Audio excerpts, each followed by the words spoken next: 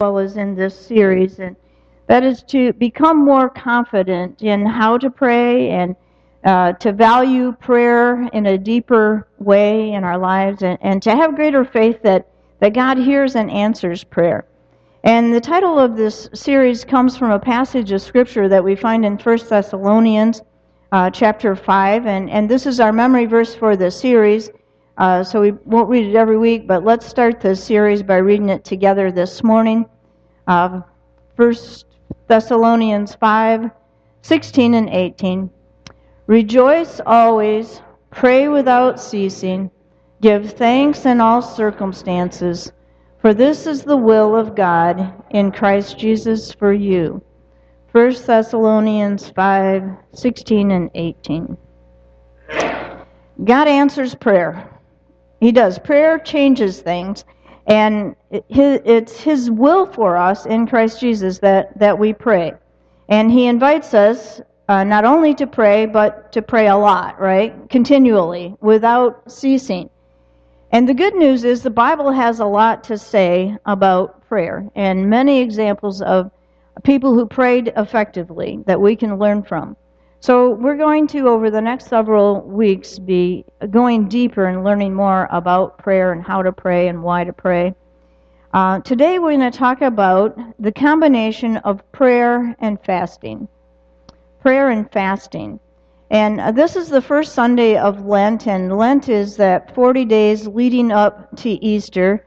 And over the years of church history, it's been associated with as a time of sacrifice and self-denial. It's a time set apart to deny yourself in order to seek more of God, more of His power, His direction, His purpose and plan for your life and for the church. And this practice comes from Scripture. We see Jesus right at the very beginning of His ministry, led by the Holy Spirit, into the wilderness to fast and to pray for 40 days. So that's where the 40 days comes from. And fasting was important in Jesus' life, and He assumes that His followers are going to fast as well. But it's something that may seem mysterious or strange to us. It involves sacrifice. It involves self-denial. It's difficult to say no to ourselves in order to say yes to God. And some of you may be thinking this morning, well, I'm not really that interested in that. It sounds strange. But the fact of the matter is that it's something you're already doing, okay? The spiritual giant that I am, I fasted last night from the time I went to bed until I got up this morning and had a banana on the way to church, all right? You can see the peel out on the corner of M78 and Church Road out there. And you probably, unless you ate all the way through the night, fasted last night too, until you decided to get up this morning and break fast and have some breakfast. That's where that comes from. You're breaking your fast. And so you're already fasting. You've had practice at it.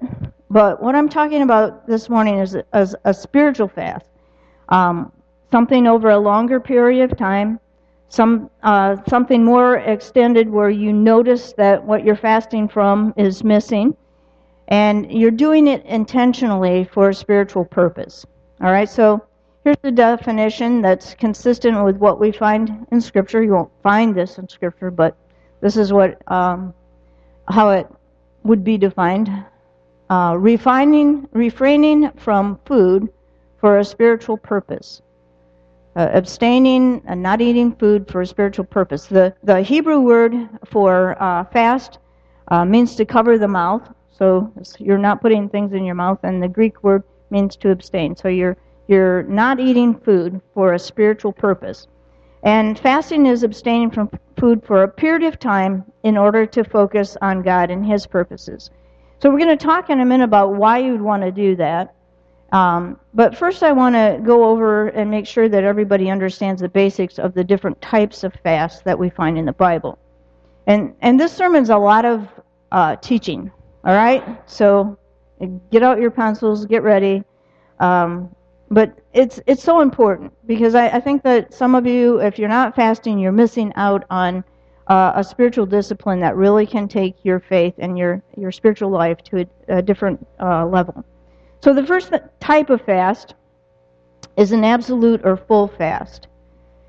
And, if you did a Google search or whatever for absolute fast, things will come up, or full fast or whatever. But if you go to a concordance, you won't find absolute fast in the Bible. But this is described in the Bible as we see different people fasting. This is what it looks like. So an absolute fast is when you go for a period of time with no food and no water, no liquids of any kind. And obviously, you can't fast in this way for very long, right? Because physically, we can't go without water for very long. But we see the Apostle Paul. He has this encounter with Jesus on the Damascus Road. He's blinded from that encounter. He goes into Damascus, and he fasts for 3 days with no food and no water. It was an absolute fast. He didn't eat or drink anything for 3 days. And of course, this type of fast needs some planning, right? You need to plan on doing this when you're not going to be very physically active, because it takes a lot of energy. And this type of fast can be harmful to your health if you do it for more than 2 or 3 days. Okay, but that's one kind of fast. Then the second type of fast is what's called a normal or a regular fast. And a regular fast means refraining from eating food, but drinking water or some kind of fruit juice.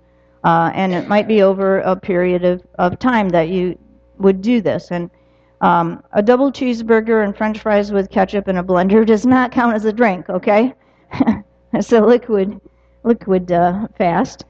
And when Jesus fasted in the desert, it says that at the end of the 40 days, he was hungry. It doesn't say he was thirsty. So this was very likely the kind of fast that Jesus observed in that 40 days.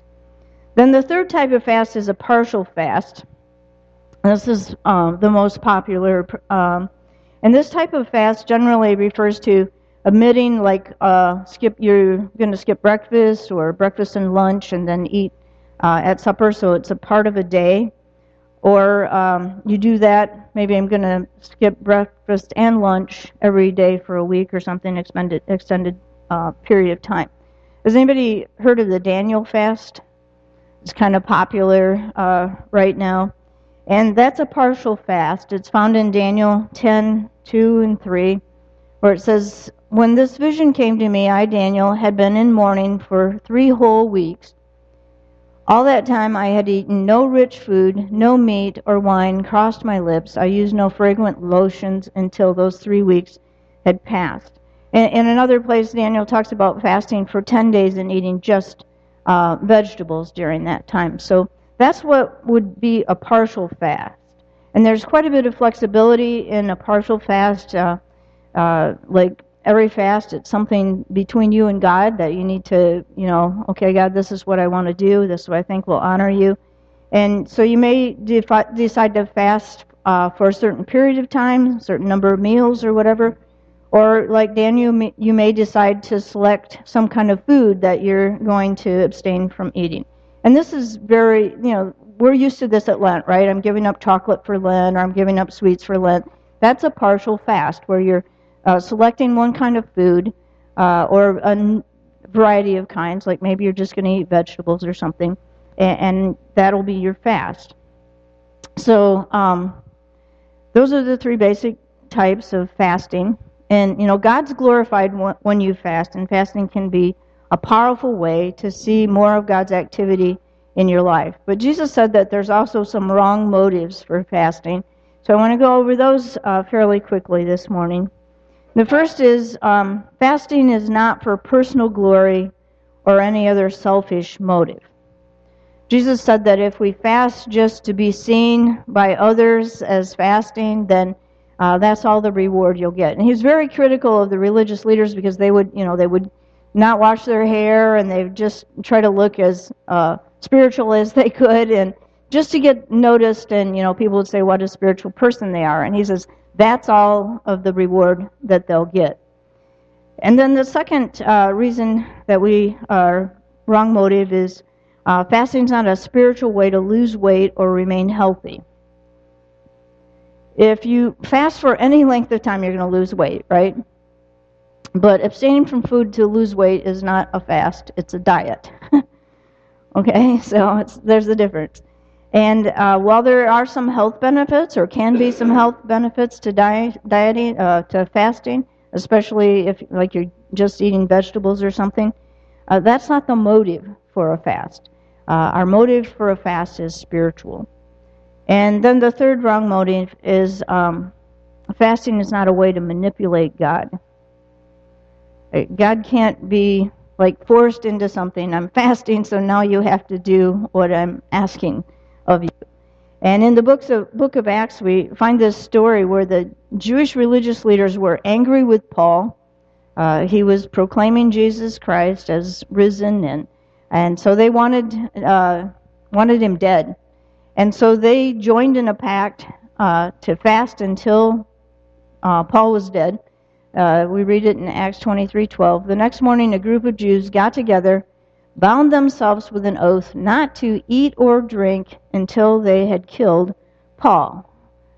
But, God is not like a robot that you can manipulate in that way, and their plan didn't work. Paul was moved to another city. He escaped, and I've often wondered how long they kept that, pact or whatever, how many of them actually went without food until Paul was dead, because he was alive several years after that. So there are wrong motives for fasting, but fasting is a powerful way to experience God's activity in our life. So how do we fast? What's the proper way?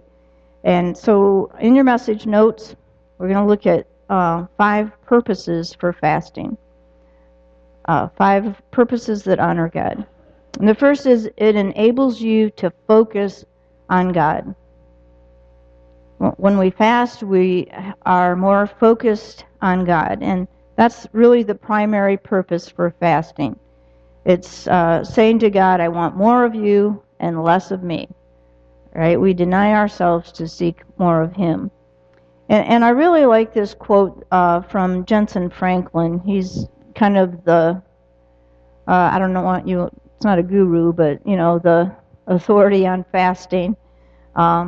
He says, we fast in this life because we believe in the life to come. We don't have to get it all here and now because we have a promise that we will have it all in the coming age. We fast from what we can see and taste because we have tasted and seen the goodness of the invisible and infinite God. And we are desperately hungry for more of the bread of life. It's a great quote, great description.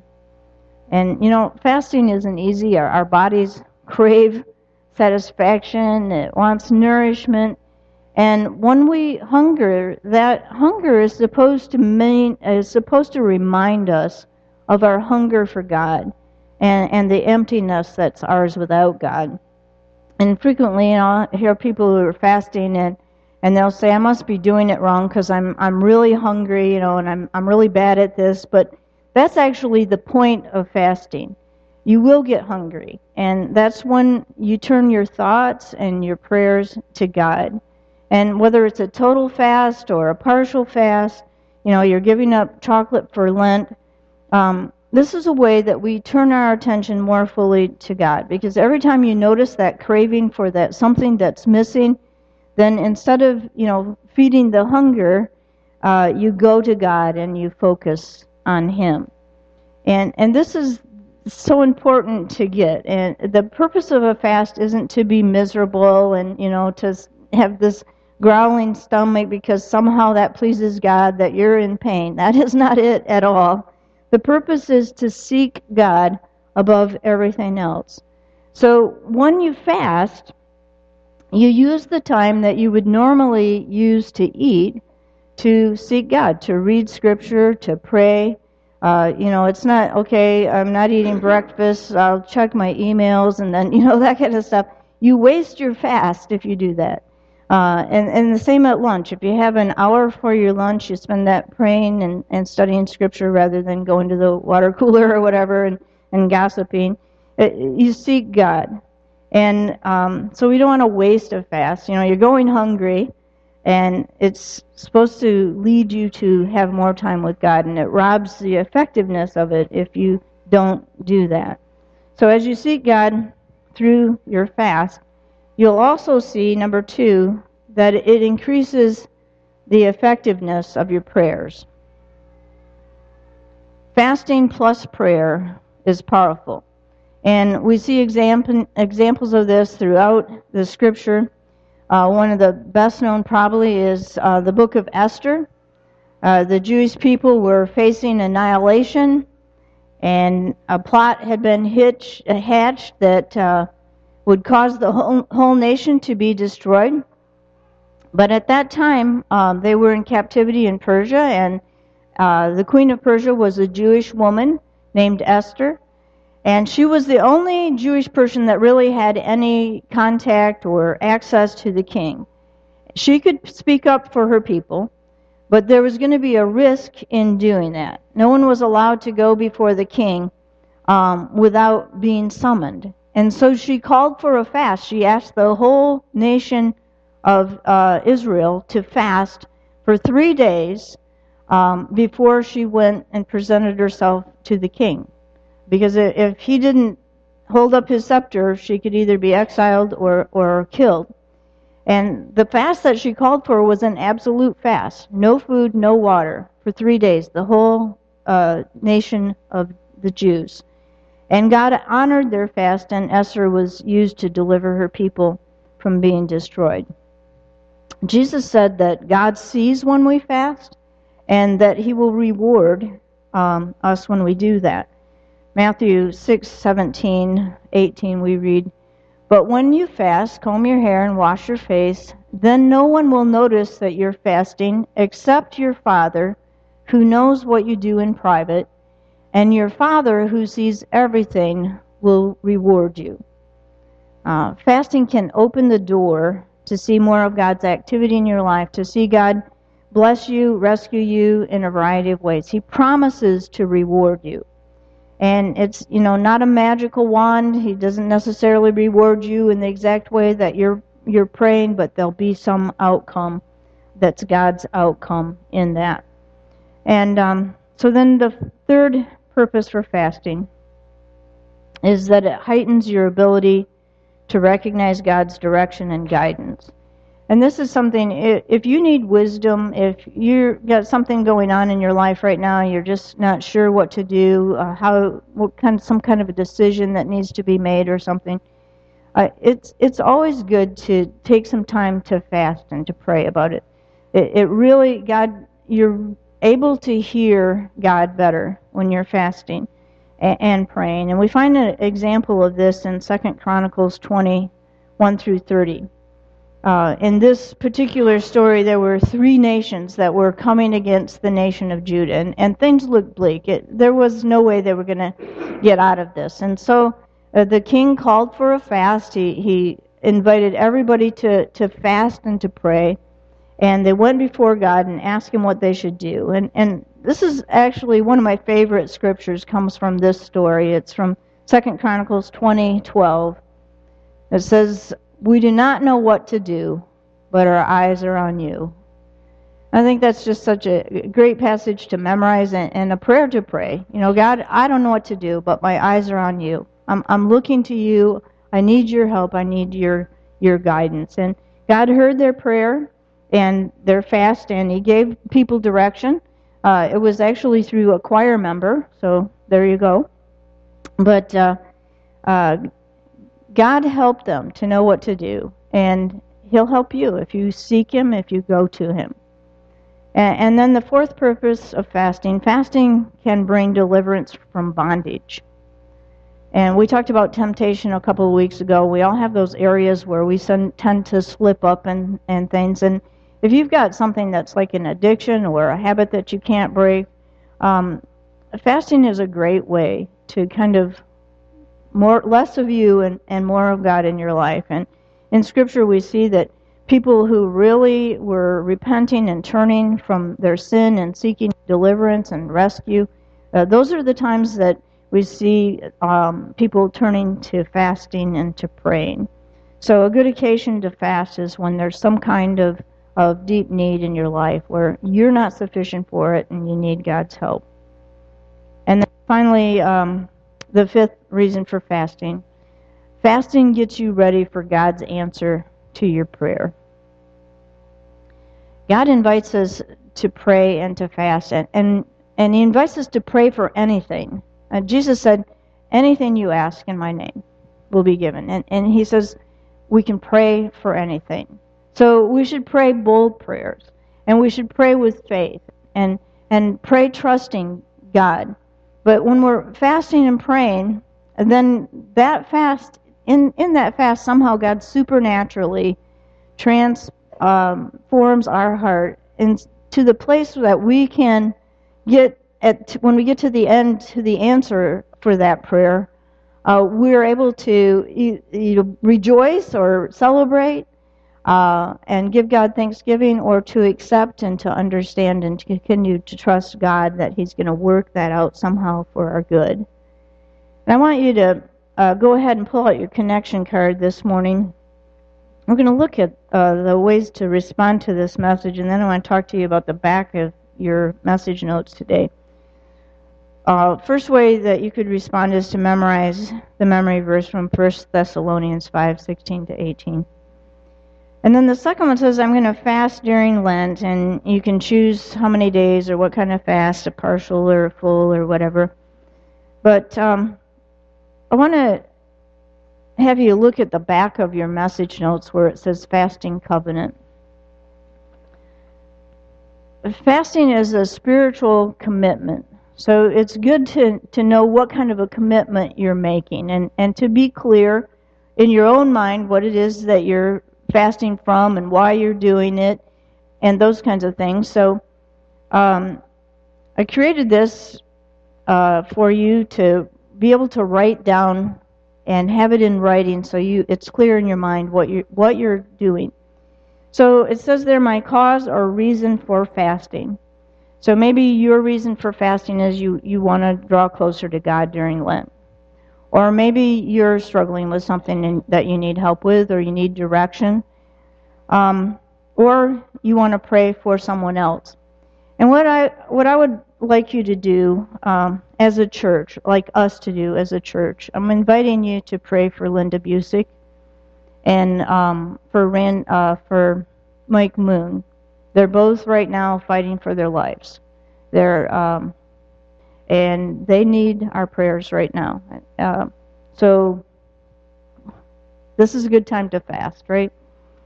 And as a church, to come before God and ask for a miracle.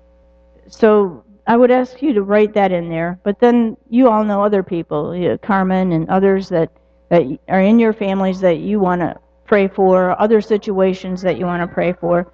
So go ahead and write those in too. Then there's a start and end date. And then the type of fast, or, get it clear in your mind, what are you doing? I'm fasting from Sunday night to Monday night or whatever. And I fast on Mondays. I'm going to be fasting for Linda and Mike during that time if anybody wants to fast on Mondays with me, but I know you all have different work schedules, so whatever there. And then who will I ask to fast with me, if anyone? I'm asking all of you. You may have people you want to fast with you for other things. All right, so that's kind of like a covenant, a fasting covenant. And then the last response there is, I'm going to abstain from something other than food during Lent to make more time for God and His Word. Maybe you don't spend a lot of time eating anyway, and for you it would be like give up social media or something like that in order to seek God in a more full way. Let's pray. Lord, we do need you. We seek you. We hunger for you. We need your righteousness. We need your help in our lives. We need your direction and guidance, your power. We thank you, God, that you love us like you do, and you showed it through your Son, Jesus, and that gives us confidence to know that you hear and answer our prayers, that you want to answer the prayers that we're praying, the prayers of our heart. And I ask, God, for each person here today, as things come to mind as I was speaking that are on their hearts, that you would see those things, and that as they go from here, Lord, that you would speak to them about if you want them to fast and what kind of fast, and so that they're moving with your Spirit into what you want for them. Thank you, God, for being with us during this time, and we offer ourselves as we go from here for your glory and purposes. In Jesus' name, amen.